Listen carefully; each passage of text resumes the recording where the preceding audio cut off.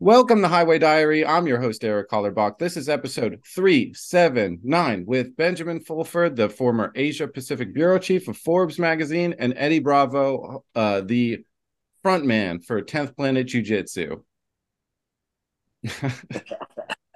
Front man. The frontman, the lead singer. You know, you're a music guy. I try to use music Okay. references. Okay. I want to talk about narcissism and friendship. I'm not a big fan of narcissists. Um, I really hate them so much. And sometimes it's easy to know who your friends are sometimes. But I'm in a weird situation. Like the only time I met you, Eddie, I'm in a very abused situation where I'm interning for Klaus Schwab Jr. I'm grabbing his spacesuit. I think Sam is weirded out by Klaus Schwab Jr. because he drinks and Sam's sober. But to be honest, I think Klaus Schwab Jr. hates himself. To be honest, that's why he does that. Um, so Ben, we're going to talk about Ben and his relationship with Leo Zagami. And I just, as a friend from Jersey who's been in fistfights in high school, I got we'll get into some drama that they had, and Ben continues to say nice things about Leo Zagami, and I'm not down for that. But I just want to say, Ben, what he writes on BenjaminFulford.net is mainstream 10 years later. I mean, on this podcast, we talked about the Dalai Lama and what the Dalai Lama did to Ben Fulford personally. And then the tongue sucking thing happened last week. It's like he's so ahead of the curve. And, I hear Klaus Schwab Jr. gets a lot of information from Ben Fulford. That's what I heard. That's a rumor. But I want to talk about billionaires. And in the comedy community, like, I don't want to start beefs with people, but I also want to have discernment. And I always talk shit on Jay Leno in my family. And my mom's like, oh, he's a nice man. He has $600 million. The reason why he has a dollar is because of Rodney Dangerfield. He lived in Rodney Dangerfield's house rent free. He lived in Rodney Dangerfield's comedy club. He has $600 million. Rodney Dangerfield's comedy club in New York City just went bankrupt. The whole building that it resides in, the Rodney Dangerfield's is in the front. I played that room before in the basement, or the first floor. There's 18 apartments above it. I looked this up. The entire building is $3.4 million. He has $600 million, and Jay Leno, all he could do now is injure himself with his yuppie douchebag motorcycles. He burned his face with one. His big chin probably saved his eyes from when a motorcycle exploded or there was a gas. And then he gets right out of the hospital from skin grafts in his castle with the drawbridge up. And then he gets on a motorcycle and he breaks his ribs. Like he can't think to help make it. Like when I see that, a $3.4 million building, I think artist commune. Hey, let's make an artist commune for the comics. He's too selfish to think about this, Ben, you met some billionaires. Yeah. You know what I'm talking about? Why can't they see a communal, Okay. No, look, the billionaires I met, okay, were mostly self-made men, and what they had in common was that they had low educational background. They're too busy trying to make money, and they tend to be very intelligent and focused on one thing. So the example I gave was this Mr. Toribov from the Detour coffee chain. All he thinks about is coffee, and that made him rich. And these guys are actually okay. The self-made billionaires who actually made money from business are fine. The problem is when you get second, third generation people, they're born with this incredible wealth that they did not earn.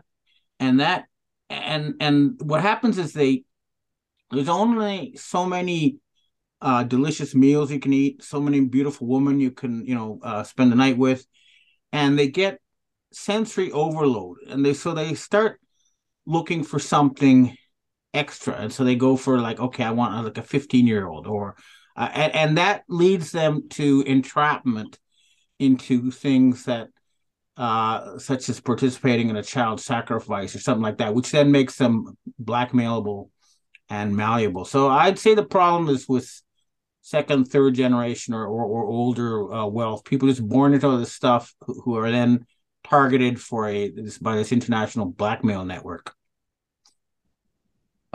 Now, I got a Yeah, go question. on. What do you think? What are your thoughts on Trump? Is he legit trying to fight the deep state, or is he part of the deep state, just playing good cop, bad cop? If you look at the history, when Trump was a businessman, he went bankrupt. Each time he was bailed out by the Rothschilds. This is public record.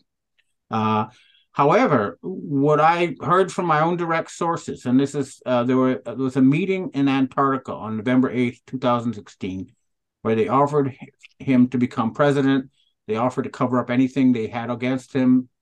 And that Trump tried really hard to drain the swamp, but he was unable to reach a deal with the rest of the world and avoid bankruptcy of the United States corporation. So he went into hiding in Mount Cheyenne after December or January 2020. And the Trump who appeared later is a lookalike who had a totally different agenda, who was working for a totally different group of people, the Rockefellers, basically. You can tell that because everything he said was working for their agenda, pushing vaccines, etc. So I think that Trump is like Batman, and you have different directors trying to use the Batman character for their own interests. So my understanding was there were two Trumps, and recently, again from these sources, the original is back, and I wish him the best. But he's a front man for large power groups. You Why are brought they? Why does it seem? Why does it seem like the deep state, Hollywood, the intelligence agencies, everybody is after him? They completely smeared him. If he was part of it, why would they do that? Uh, they need what? Well, like I say, the establishment itself is not a monolith. There are actually people, billionaires and whatever, who are patriots who want to make America great again, who really do want this. But there are also these psychopaths who want to kill 90% of the population. So I would have to say that uh, there's two dimensions to this. Okay, the real Trump is attacked because he's a genuine threat to them. The fake Trump is attacked a little bit because they need to, find an outlet for the people who are dissatisfied. They want to create what they call controlled opposition. So there was a controlled opposition Trump since 2020. I think he's now being removed. And then there's a real opposition Trump who represents a faction of the mega rich who do want to, make America great again. So it's I know it's difficult to understand, but it's like you have two different it's like world championships. You have two different leagues, each with their own world champion. It's something like that. Okay. So you're saying there's two different Trumps? They're cloned? Is that what's going on? They look exactly the same and talk the same. Well, not if you go back to like 2019, if they haven't scrubbed this from the internet, you'll see that one out of every three press conferences, Trump appeared with Melania, and he looked pretty fit. And then two out of three, he had loose jowls and white around the eyes. And my sources in the NSA tell me that this was an actor hired to fill in the press conferences so the real Trump could play golf and do other things rather than spend all his time doing these duties. And that guy took over after the real Trump went into hiding in Mount Cheyenne in 2020. And you can see they're different. Now, though, what I'm hearing is that the original is back. I know it's kind of confusing, but you just got to remember, it's like you have more than one actor playing Batman. But check it for yourself. Go back and look at and you can see there were, in 2019, there were two different Trumps. And you even have Trump threatening to sue the actor for identity theft in early 2020. Where can I find that proof? This is something I read. I'd have to go and see if it's still on the internet, but I remember this very clearly that there was an attempt, a lawsuit by Trump, against the efforts to steal his image. And What do since you think? What do you think about Elon Musk? Is he got doubles and stuff too? yeah, there's pictures of a rubber mask, Elon Musk, and I think what's happening there is that for security reasons, they get an actor to go in situations where his life might be in danger to read the script. But My understanding of Elon Musk is that he represents DARPA, the Defense Advanced Research Project Agency, and he's kind of like their mouthpiece. And I've also heard that he's the son of the Nazi rocket scientist Werner von Braun. Mm. Um, Where did you one hear that? I have sources in the CIA and Mossad, etc., and it was the CIA group that told me this. Whoa. I remember when the UFC put out their video game, a lot of the fighters were arguing because a piece of the contract was image rights in perpetuity. So like John Fitch, he didn't want to be in the UFC video game when that came out because he didn't want his image to be owned by a video game company for the perpetual use of it's kind of tricky territory. But I think the USA Bankrupt Corporation, they own the image rights of their slaves in perpetuity. The cabal own, so for them, they have legal ease. We're not under the Constitution anymore. And so the legalese is, oh, you've signed in blood oaths and drank blood at Bohemian Grove. Cool. Now we own your image forever. So even if Joe Biden died, and this goes back to narcissistic personality disorder. The DNC has narcissistic personality disorder. Bernie smashed Hillary in the 2016 primary. They get in front of court and say, no, we it's a private club. We get to pick. They pop Hillary in there, and then they're surprised when she loses. But going with this image rights in perpetuity, they own the image of Joe Biden, and just even though he loses and gets smashed, they put him out there because he's their USA Corp image right in perpetuity slave. That's why you have to bankrupt the USA Corp in and of itself. It's the only answer. The United States needs to restore democracy and go away from privately owned corporate governance, which is what you have now. And the other way in which I understand that bullies operate is incrementalism. Like Ben brought my attention to this character called Cass Sunstein, who developed this strategy of the nudge principle. So they couldn't mandate jabs. So what they did was they nudged coercion. Oh, well, maybe you'll use your job even though we don't have the right to constitutionally. Oh, well, maybe you can't see grandma. Oh, maybe we'll be passive aggressive to you in the grocery store. That's Cass Sunstein's nudge technique, and I think that's how all bullies operate. I'm sure in the jiu-jitsu league, someone comes in and they're like a complete asshole, and they're like, oh no, I don't have to pay my dues. I know people. I don't have to do this. Like, bullies nudge. These aren't bullies. These are manipulators. Bullies just threaten. Okay, these are manipulators, and these people have been running human slavery outfits for literally thousands of years. They're experts on this. They have a method. They get the most influential people and they make them part of their club. They kill people who don't go along with the agenda, bribe them or mock them, depending. It's a very sophisticated system that literally has been around for thousands of years. I call it Babylonian debt slavery. It's also known as Satanism. Have any disreputable manipulators come through 10th Planet? And how does the jiu-jitsu community deal with bullies and manipulators? They don't survive. I mean, what happens? Because jiu-jitsu is not about talking. It's 100% physical. So unless you're this god of jiu-jitsu that you're always winning, you got to keep, you got to stay in your lane and be self-aware, because it's just you get in line and where you're at in line. Everybody knows where they're at in line. Like the kids in jiu-jitsu, they never talk. They just know their line, because jiu-jitsu physically you line up and you prove daily where you are in line, and where you're at in line. Some people don't like that. Most people just run from that. They don't want to. They'd rather be in a room with people that don't know where they're at, and they have to puff their chest and say stupid insecure shit because they don't know where they're at, and they don't want to be dominated. But when you do jiu-jitsu for a period of time, It brings a sense of confidence. You know, knowing, just knowing that if anything happened, anything went wrong in the room, that the odds are in favor that you're going to be all right.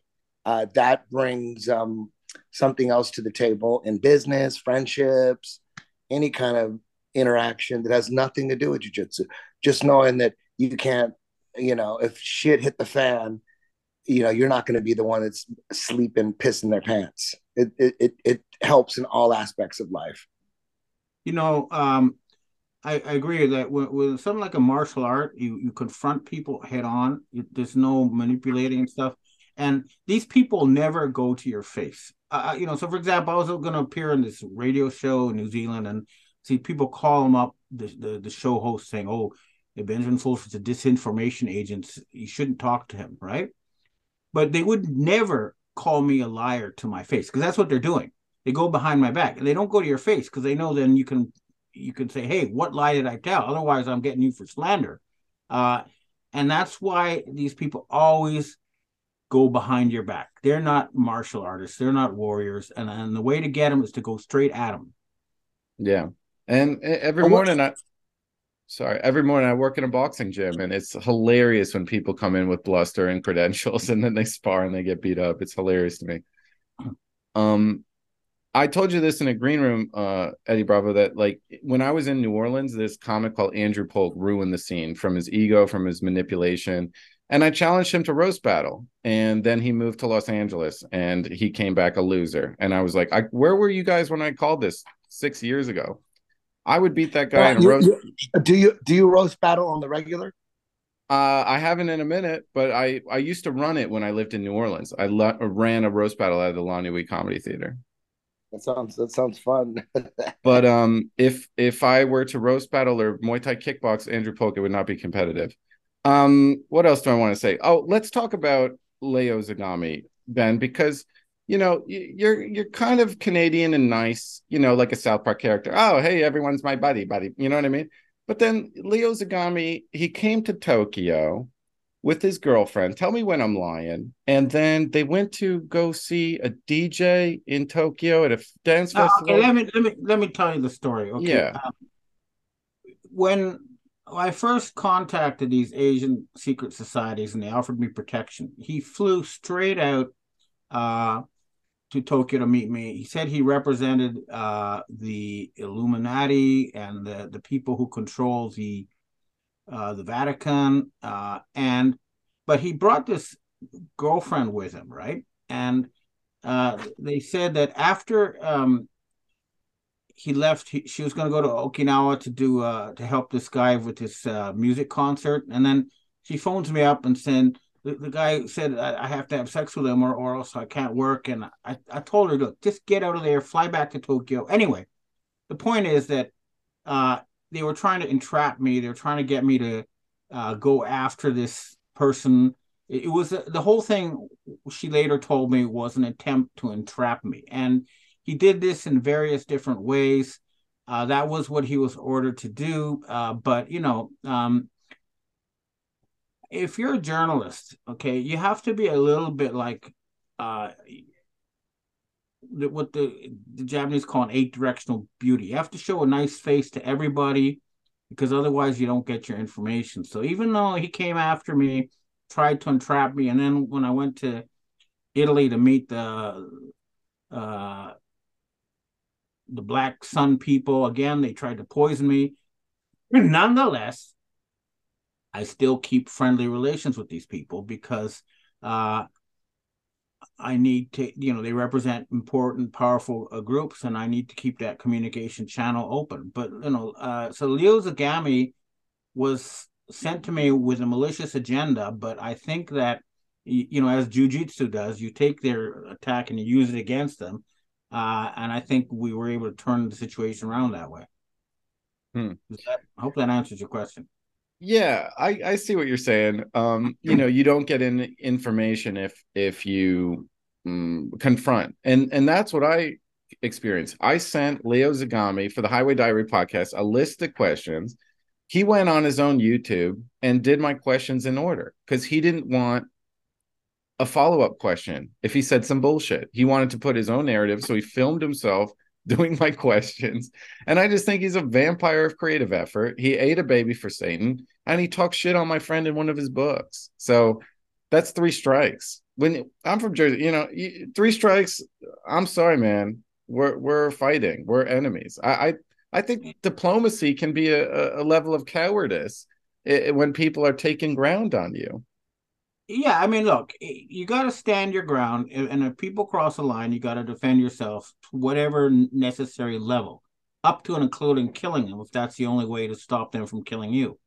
But uh, it's always better to, the true martial artist wins a fight by never fighting. Well, yeah. That did happen in the boxing gym the other day. Someone didn't want to sign in. And I'm like working there. I'm like, hey, can you sign in? And he's like, oh, I already talked to the front office. I go, okay, well, sign in, please. And he goes, listen, why don't you go kick the heavy bag? I was like, he's like, why don't you go kick the heavy bag? Stop talking to me. I was like, no, everyone has to sign in. It's like legal, like for our insurance. It's just what has to happen. And then he huffed off, and the other coach said that I was a bitch because I didn't tell him to get in the ring with me. But I didn't have to fight him, and he just walked off in a huff. It's just like that. I've never been so mad in the gym before. Well, it seems like we lost Eddie. Maybe his battery died. It seemed like he was on his cell phone. I want to talk. You confronted Mr. Heizu Takanaka, who is the finance minister of Japan. You confronted him with evidence that he had sold the foreign exchange. Here he is. So Heizu Takanaka, the finance minister of Japan, you found out that he sold Japan's resources to the cabal, and then you confronted him. Yeah, he handed over control of all of Japan's listed corporations to a group of hedge funds like State Street and Banking, whatever, that were controlled by the people like the Rockefellers. This is when I first really encountered these people. And I asked, when I confronted him with this, this is when all these weird things started happening. I got invited to join this group that said that they would make me finance minister, it'd make me very rich, but I had to go along with a plan to kill 90% of humanity. And then I got, offered protection. This is where I got involved in all this weird secret society type stuff. But yeah, what happened was Japan got blackmailed with earthquake weapons into handing over control of all their listed corporations to hedge funds that turned out to be owned by the Rockefellers and Rothschilds. And that's where the actual forensic trail led to these people. I don't get my information secondhand or third hand. I get it straight from the source. And the source, this is what happened. That's how I got involved. And then Heizu Takanaka, the finance minister of Japan, showed up drunk in public, slurring his words, and then he died or was killed. What happened with that? This was a different finance minister. What happened was they had one of these G7 whatever meetings where they are saying that Japan was going to offer $100 billion for something, and the Japanese finance minister said no, he's not going to pay for it. And then he was going to have a press conference where he's going to say, hey, we're not going to hand over money to these people.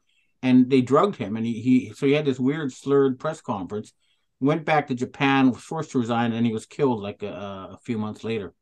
That's what they do. They this is where you actually run into these people firsthand. They really do stuff like that. And they've tried to kill me I don't know how many times now.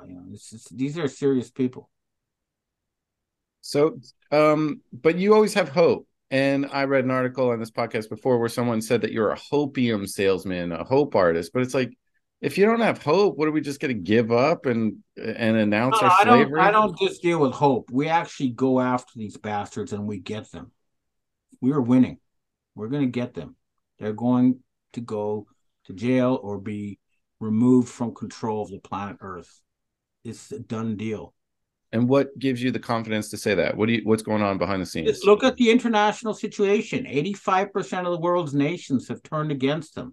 Russia, China, Brazil, Indonesia, Turkey. Europe. Everybody is dumping them. It's just obvious now. Basically, right now, the United States is the heart of darkness, and that's going to end soon. It's there. I mean, it's just look at the world and you can see it's happening. What's happening? That people are waking up? The whole world is saying the hell with the secret cabal that controls the United States. We don't want them controlling us and turning this world into a giant animal farm. Do the Freemasons run everything? Are they the most powerful?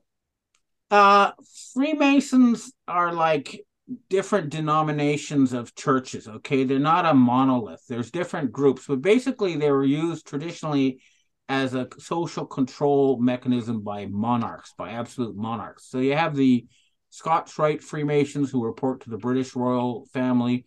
You have the Grand Lodge de l'Orient Freemasons who report to the sort of French Rothschilds. You have there's different factions. They're not a monolith, but they're what happens is they take these people who are very influential, either they're famous writers or actors or billionaires or politicians.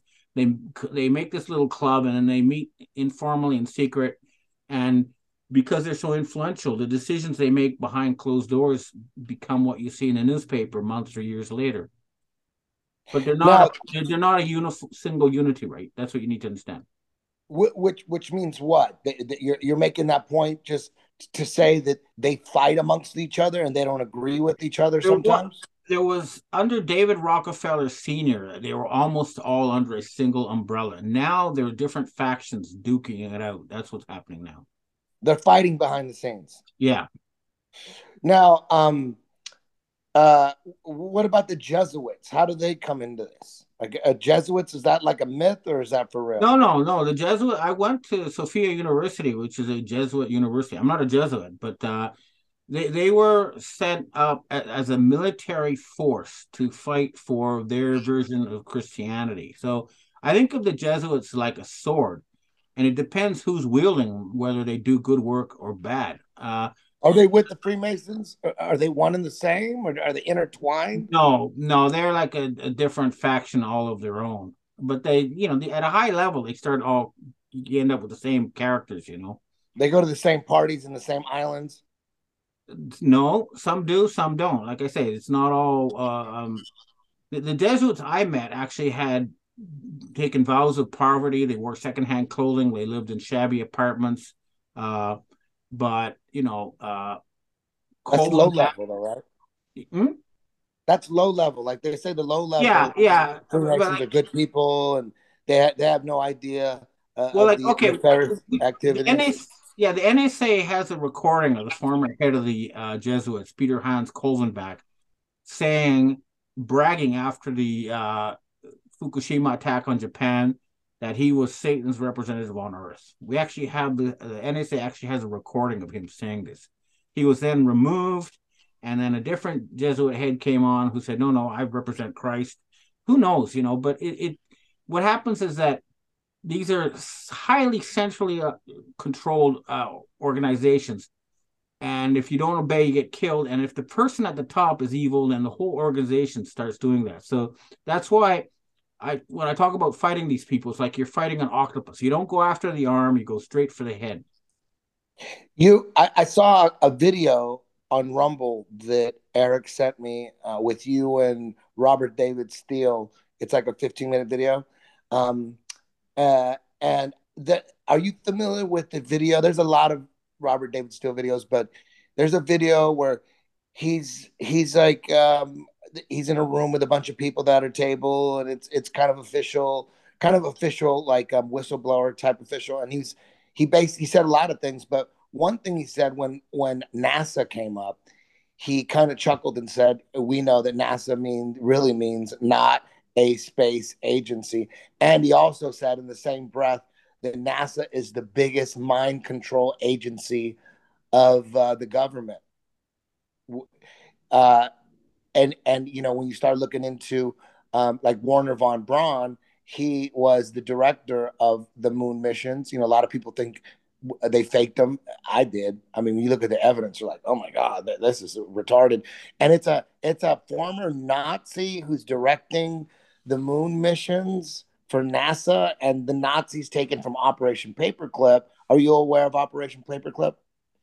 I mean, is this correct or not? Operation Paperclip, we brought a bunch of Nazi scientists after the war into our intelligence, and they created CIA, they created NSA, and and what's weird is all the astronauts that supposedly went to the moon, that fake going to the moon, they're all Freemasons. How weird is that? Like, what do you think about all that? Yeah, there's something definitely.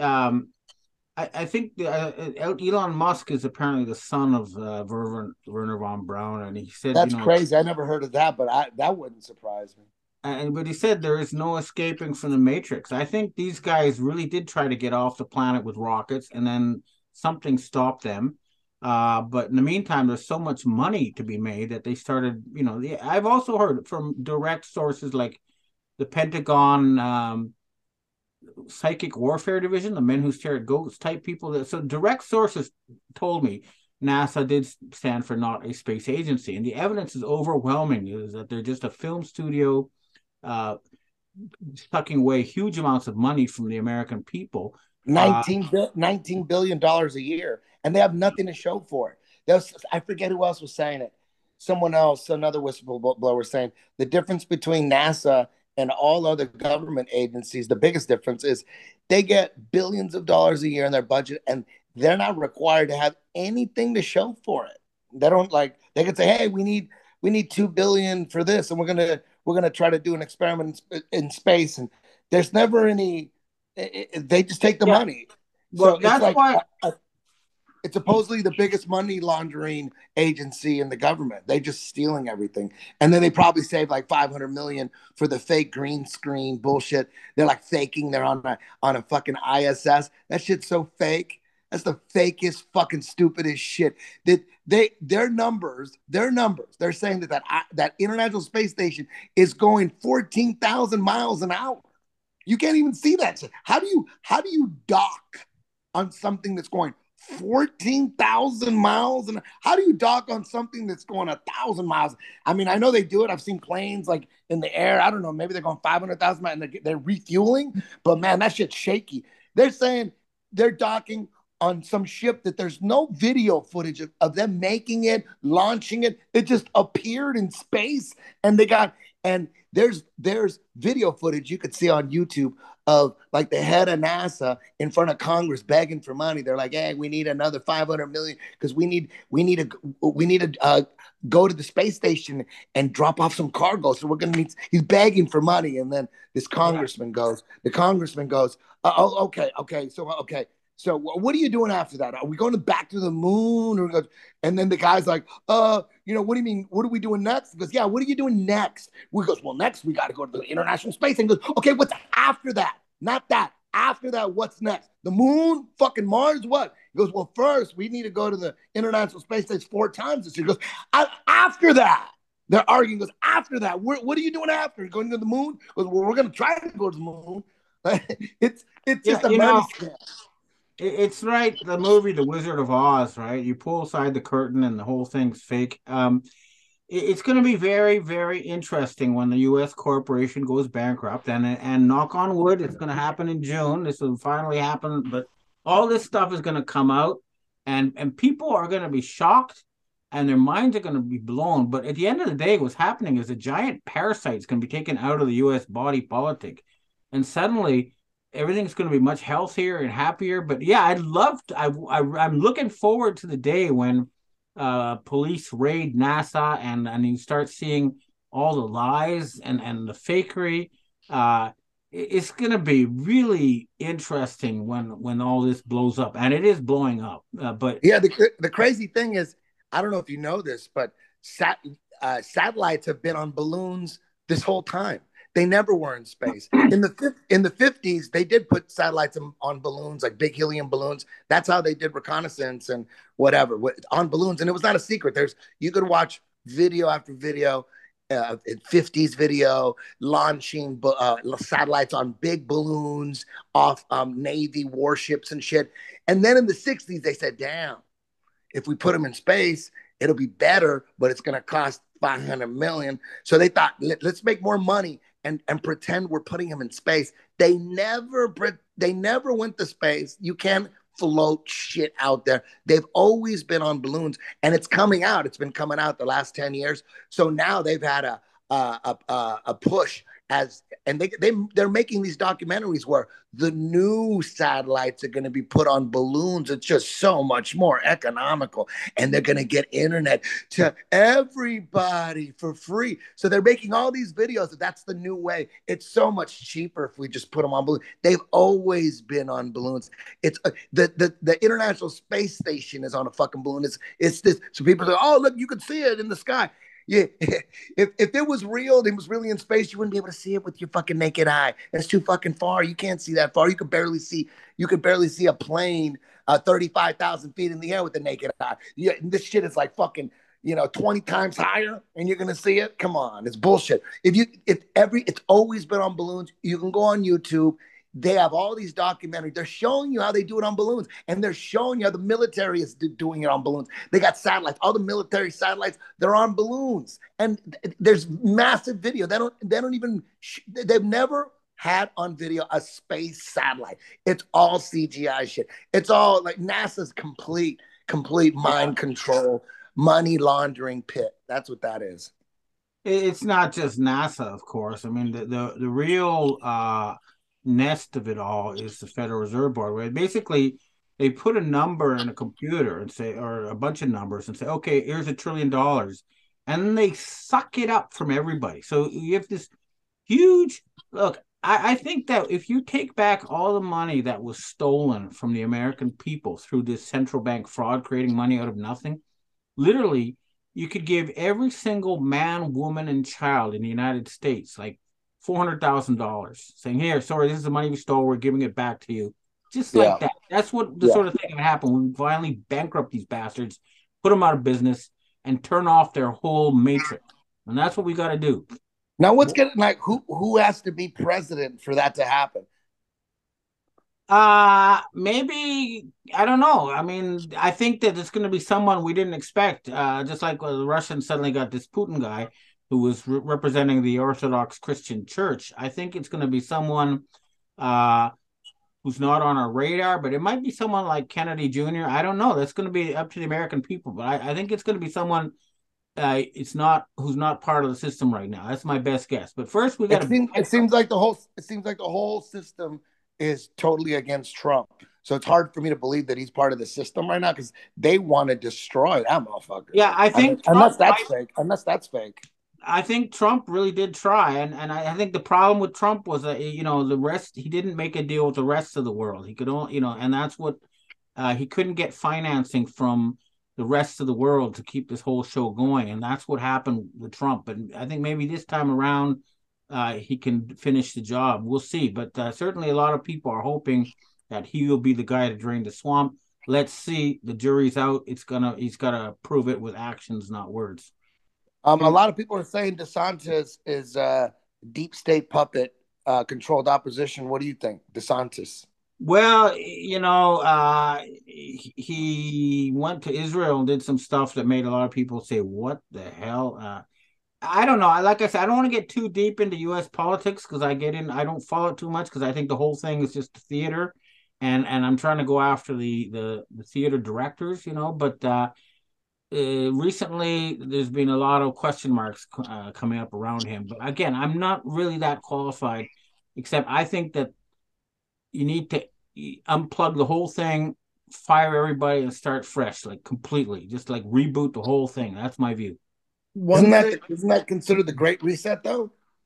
No, the Great Reset was an attempt to turn us all into digital slaves with a number that controls our lives. That's the mark of the beast system. That's totally different. That was a centralized control by these Satanists. This is where they turned the planet into a giant animal farm. That's the opposite of what I'm talking about, which is removing that entire control grid. Klaus Schwab, for sure he goes to all the parties. He goes to the islands. For sure, all that shit. What is his background? What is his story? He's got to be like, some kind of Rockefeller, Rothschild, or some kind He's of actually Hitler. descended. He's actually descended both from the Rothschilds and Karl Marx, the For communist. real. Yeah, for real. He is Man. he's like communist god king from and then communism is a sort of satanic control where this little secret group controls your rice bowl. You don't do what they say, you don't get to eat. This is the kind of thing that these people are into. One thing I know about Freemasonry, speaking of these topics, is what you do in the first level is you have wear a blindfold and you're led and they put a sword to your throat. And at that moment, it's you are theirs. It is up to them to kill you or let you live. And what's most important about Freemasonry is like Scientology. They believe that if you learned OT level 3, Xenu and the volcano, if you learn that as an OT1, if you learn OT3, you'd get pneumonia and die. And just in this way, you are blind to the next level of Freemasonry. So if you're a Scottish Rite level 13, you are forbidden to know what is Scottish Rite level 14. After you're initiated into that, then they will. So you're always blind. And so you always look up to your master. And it's just like this fraternity of compliance. And they lie to you and say that they will give you enlightenment. They will not. They will make you their slave. And Yeah, I met these people, okay, and they have the symbols like either 2 keys or 3 keys. But basically, so you're a god king, you're a Babylonian god king. So what do you need to do? You need to control. One key is the food supply. So you control the warehouses, and if they don't do what you say, you don't give them their rice bowl, or in this case, their dollar, bowl. And then the other key is the military guy. If you don't they don't obey you, they kill you. You beat them up. So control the food and control the strong arm people, the military, and then you control society, and then from there it goes down to different levels and compartmentalization, and then everybody's trained to work inside a box. Inside the box, they have great power. So if you're a customs guy, you can decide whether or not to stamp the passport. But outside that box, they don't know nothing. They can't do anything. That's how it's structured. And just like I think about all the PhDs of astrophysics who are given their degree by their state captor, and then NASA budget keeps blowing up every year. The reason why most billionaires aren't highly educated is because what happens is that if you spend all your first 30 years of your life having this information just pumped into your brain, stuffing it full, you end up with carbon copies. You can just interchange them. They've all had the same data put in. It's like different computers with the same software inside them. And they make perfect high-level slaves, but they're being trained to only think in a very narrow, focused way, and then it's an amazing system of brainwashing. It really is.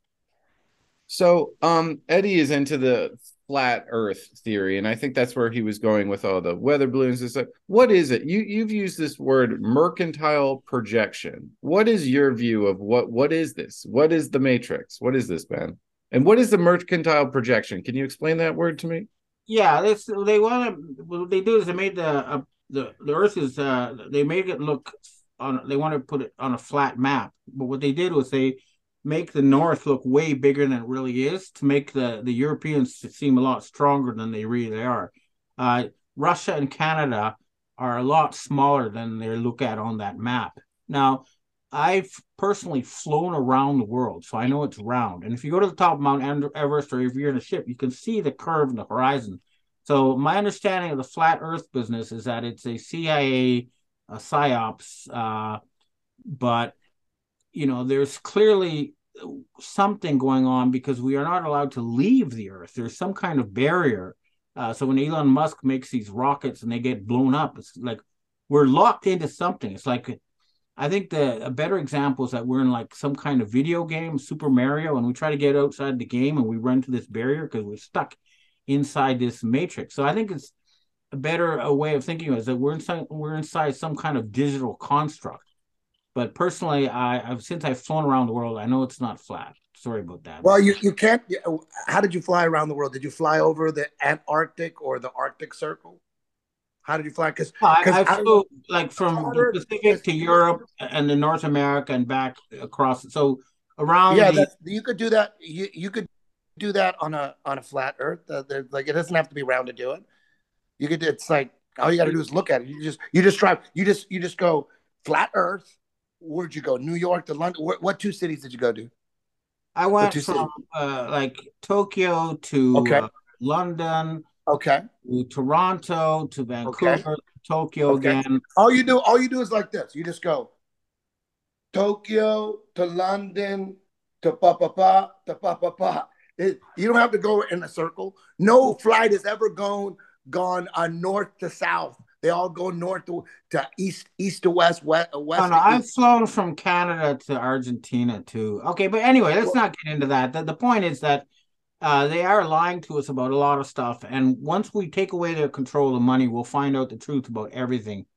So I'm running out of time here, folks. So any last things you want to talk about? I've All got right. a Well, let's let's leave the flat earth for another time. I found this clip. Now I'm into cultures, and I think that, one culture, we have certain laws in Texas about marriage and certain laws in California about Texas about marriage, and this is in my stand-up special.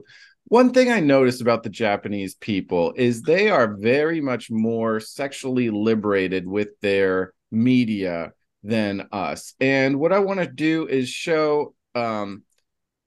my screen now. Now this is a typical Japanese game show, like normal Japanese game show, and the guy's doing karaoke while he's being masturbated. And you would not see this in America. And what is this do to the culture? What is you said you told Carrie Cassidy that there's a cartoon porno series called Rape Man in Tokyo. What is going on with is it sexual liberation in Tokyo, or is it how does that extrapolate they, to the culture? they don't have this whole Judeo-Christian control grid over it, but they just look at it as a natural function like eating or anything else, and they don't have a lot of taboos around it. But the big taboo is, of course, they still, rape is illegal here, and anything that's non-consensual is not allowed. But otherwise, they don't have a lot of hangups. It's just something you do, like like eating a nice meal. They don't make a big deal about it. Yeah, so they think that making it taboo makes it worse because Well, trying to control it and it's like they're trying to control slave breeding. If you look at the anthropological, okay, this is something I did want to mention. If you look at the anthropological record, they've studied like literally thousands of societies around the world. You'll find that they all have polygamy. Okay, and that means that there's a certain amount of men who are left out. They can't find a wife. And the percentage of men who are gay is about equal to the percent of men who can't find a wife because of polygamy. And this keeps these people from being they have an outlet for their frustration, and that keeps them from being antisocial. And this seems to be how the natural order works if you look at the data. But what's happening in the West is that they're trying to forbid any kind of sex that produces children and actively promote sex that does not produce children because they're trying to depopulate us. So the bottom line is that, there is some kind of evolutionary adaptation to non-reproductive sex, but the big one is reproductive sex, and that is being actively suppressed. And we need to get back to making babies. That's the bottom line as far as I'm concerned. Okay, I'm going to leave you with that. I've got to go. I've got a lot of okay, stuff. Ben. I'll Nice stay on talking. with Eddie for just a Thank you, moment. man. Nice meeting you. Nice meeting you. Hope to meet you in person someday. Bye for now. Me too, man. See ya. Okay, bye, Ben. Thanks for coming on. Um, Eddie, I want to talk to you about this last question I have off the list. Did you went through a phase? People go through phases where you were into death metal, hardcore death metal. You wanted to be, a rock star and get girls and whatever. Live that whole life. You have now settled down with wife and kids. what was the thing for you where you realized that that was important not to go dark side and to go towards the light? Well, I was single strategically from the age of 30 to 40. I decided at 30, because I was like, man, I'm supposed to be a rock star and it still hasn't happened. Maybe it's because I always have a goddamn girlfriend hold me down. So at 30, I say, you know what? No more girlfriends. I got to do whatever it takes to not have a girlfriend and focus on my career.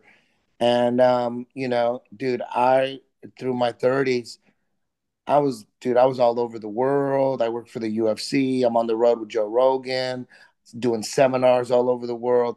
I was just partying all the time.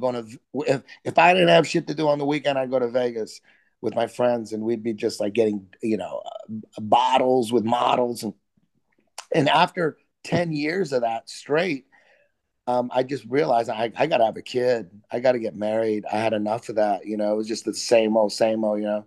You spend all this time and money and effort to get some pussy, and then you feel like you have nothing to show for it. You feel like you're just wasting your life. That's how I felt. I just felt like, okay, I did it. I got enough pussy. I'm done with that shit. I need to have a kid, at least one, maybe two or three. I need to get married. I need to have some meaning in my life. And, I'm no saint, I'm just trying to do the right thing. Sometimes I fuck up, but I'm trying to do the right thing. My son's 11 now. I'm so happy that he doesn't have to deal with what I had to deal with. I had no father. My father was never around, and I had a stepdad who was a dick. And he's 11 now. I'm like, every day I'm like, damn, I made it to his 11th birthday. Shit, and we're still gone. I'm gonna make this shit till he's 18. Trying to make it work, trying to do the right thing, trying, my hardest.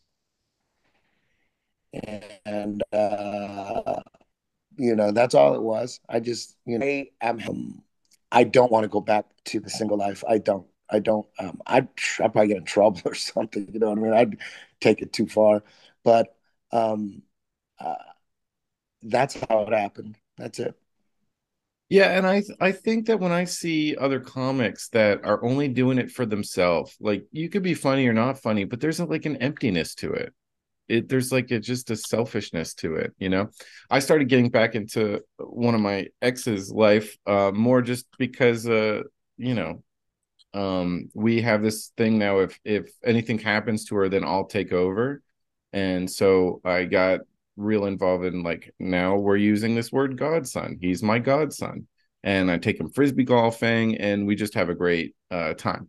And but it's like, there's if it's all for me, if I'm trying to be get into a career for myself, there's nothing there. It's like, it's better motivation for me to fight for something else, like my Yeah. And, godson. and how old are you?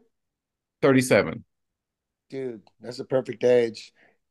If I was on my deathbed right now, I would say have at least one kid or two kids, because when you live your life with someone that you would die for instantly, that doesn't even need to know you, because as soon as your kid is born, that kid don't know his daddy. That kid just looking for the tit. That's it. That kid don't know nothing. That's a little fetus. Don't know nothing, but you will die for it. You will kill for it without hesitation. So when you live life with someone that you will live and die for instantly, you know what I mean? Like, you could say that, oh, I have my mom, I'll die for her. You know what I mean? But if she's like 80 and she's on her last legs and someone came up and said, you and your mom, you'd be like, damn, you'd look over at your mom, you're like, Mom, what do you think? Yeah, you've but you've it, had a but good run, huh? yeah, Do you want to take the guillotine from me? yeah. But if it's your kid, there's not even a split second of hesitation. So you live your life a little bit different. You do. I do. I live my life. My life is controlled by he's the captain of my ship. He really is. Uh, and I need it. I need that, and I love him. He tells me he loves me every day. I tell him I love him every day, and that's the most important thing. When he tells me he loves me, and he doesn't get like he's not like embarrassed when I tell him I love him because I never got anybody telling me I love him when I was a kid. You know, my mom was always working, trying to support 3 kids. I was a single mother. My dad never told anybody he loved him. He had 19 kids. I was his side baby, and my stepdad hated me. So I'm because of that, because of growing up without hearing anybody say they love you. You know, when I moved out, the day I moved out, when I was 17 and I moved out, that day my mom told me she loved me, and she's told me she loved me 5 million times since.